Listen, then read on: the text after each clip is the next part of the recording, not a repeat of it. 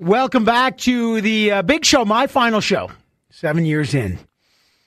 Friends of the show joining us as we talk about just the relationship, trust between an audience and the media and politics. I'm having one of those, what the hell am I actually doing? Why did I make this jump to this job in New York City, which is going to be great?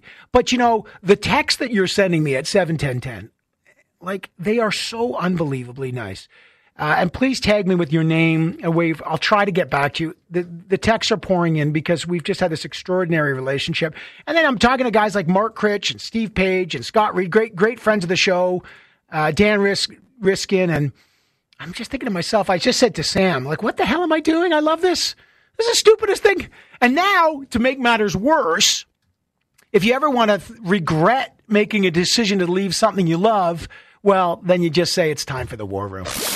Let me be perfectly clear. Putting out misinformation. And we hear that. Misleading politics. What's really important here. Spreading it online. Unequivocally. The War Room. Normally, I would introduce them with some funny little anecdote. Normally, I'd come up with some flourish to talk about Zane Velji, the political campaign strategist and partner at Northweather, and who worked with the Calgary mayor. Or I'd say something about Thomas Mulcair, the CTV political analyst and former NDP leader, lawyer, politician, great public servant, silver tongue master. I would say so. Or Tim Powers, the chairman of Summa Strategies and managing director of Abacus Data, and his kind of brilliant generosity and political acumen. I would. But on the last show, I'm just going to call them Zane, Tom, and Tim because they have become friends and dear friends. And it has been the best part of my week to listen to, not just have some laughs together, because we always have a good laugh, but to learn something from, I think, three of the best people and that make up this country. So Zane, Tim, Tom, that's all I got. I love you guys. Thank you. Welcome to the last War Room together, gents. Oh, and here I was going to roast you. I was going to roast you right off the top. I knew that. You had that sappy introduction. You blunted it. I like that. But I'm glad that verbosity is leaving the air finally, though. That's good. That's good. Yeah, no, now Zane probably is going to cash in on this as a consultant. That's called rhetorical prophylactic, right? Just to protect yourself from the roast. I don't understand your new job, so I'm just going to label it as consultant as well. So congratulations. Let me know if you want $20 word lessons. I'm happy to give them at $50 a word. I'm more than happy to do so. Well, how important, one of the themes today, I'm going to start with Tim. I've known Tim when I first got to Ottawa, I became friends with Tim, and let's just say he wasn't running as much as he was doing running around, but that was a great time of his life. He's now a great runner.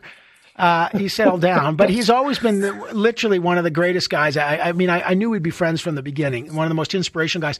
One of the things all three of us have talked about, and I'm trying to talk about it on the last show, it's just the theme of trust. Like, I really believe this country is founded on trust, trust to disagree, but there's something's happened. Like, we have a crisis of trust politically, in the media, with audiences, and I believe talk radio is one way to bridge that. But Tim, talk about that, as that's changed for you, and how, like, when you're talking to politicians or in the media, how you kind of rebuild that. Well, let me say one thing nice to you, because you deserve that today. Talking about trust, one of the lessons I've learned from you is to trust in yourself and believe you can do things.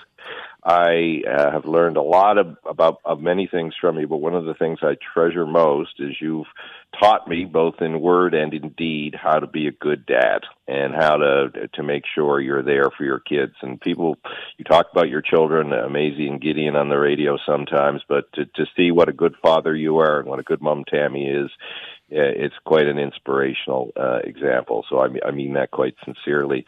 Answering your question almost seems... You know what? Just stop. That's you. By the way, Zane and Tim, Tom, you can just go home. That was solid. That was good stuff. I'm playing that to Tammy on repeat. That's for Tammy. Okay, go ahead, Timmy. Sorry. No, look, and tomorrow, funnily enough, I get to do my VOCM Voice of the Common Man hosting tomorrow, and we have a very cynical, hurt population in Newfoundland, everything that's going on with the hurricane, and I take lessons from you on how to do that. But I think it's something you said earlier in the show about Isaac and Dan Riskin. It's also about being authentic. The media needs to be authentic. You and your reporting, in particular, have always demonstrated an authenticity. And I think it's authenticity combined with tenacity and consistency, that you're always going to be consistent. You're always going to tell the story in such a way that people understand that your version is based on facts and the way you do it. And I think more of that is important. And don't get intimidated. I mean, Tom has been at the front of this. People, when you get elected, will try and intimidate the hell out of you. Don't let them win with intimidation. You know, it's funny, Tom, and I'd love to hear Tom and I, you know, when you were in elected politics before you came on here, we had some tough goes. And, and always, I always thought fair, but not easy, right? And, you know, we've established, I think, frankly, due to you've become a fearless political commentator. And one of the great joys is getting to know you as a friend. But I got to tell you, you know, I'm intrigued to hear how you talk about that trust and politics and the media and how people need to reestablish that, because I think it's eroding. Well, first of all, let me say again, because I had a chance to say it to you earlier, I'm just so sad that we're going to be losing your voice regularly on this show and otherwise. But I'm so happy to learn you're still going to be a special correspondent with CTV for news events that will happen in New York. And we'll still get to hear from you regularly. And of course, we're all expecting to get invited down to New York. I'm going to go with something. The 6-bedroom apartment for you is all there, guys. I want to say, Tim said, you know, talking about lessons from you. And thanks for the tip of the hat about fearless political commentator. But some of the tricks that I use now, I'm going to give a couple of them away, are things that I learned from you when I was a politician. My two favorite evanisms were, to be fair, which usually meant you were about to hit me with another party's favorite line, like a flounder across my jaw. You know? That's good.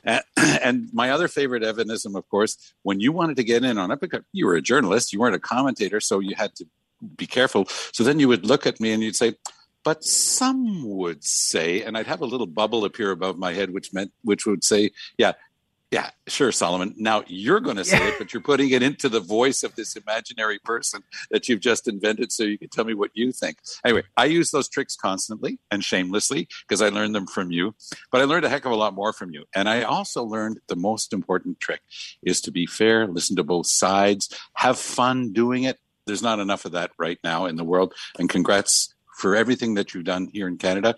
And I'm sure they're going to be spoiled rotten to have you with them now in New York. But I'm growing a ponytail in homage to my dear friend Tom because of this. Zane, you want to weigh in on the trust issue? I do, and I also want to weigh in on the Evan issue. My friend, I don't even know what to say. Listen, let me go with the lessons that you've taught me, and at the top of that list was sincere, genuine curiosity and vulnerability. And I know over the past year or so, we've shared I would say a pretty intimate relationship off this air and around life issues. And you've just been teaching me just by example of how important vulnerability is. And I think that is so, so important that folks not appear, whether they be in media or in politics, as one-dimensional, that we're all three-dimensional, and that matters.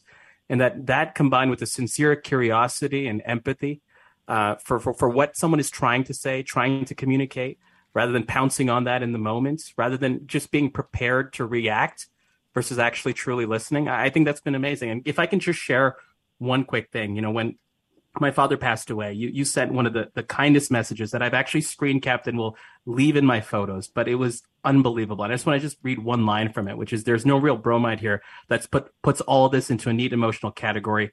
And only the presence of family and friends start with the slow work of healing.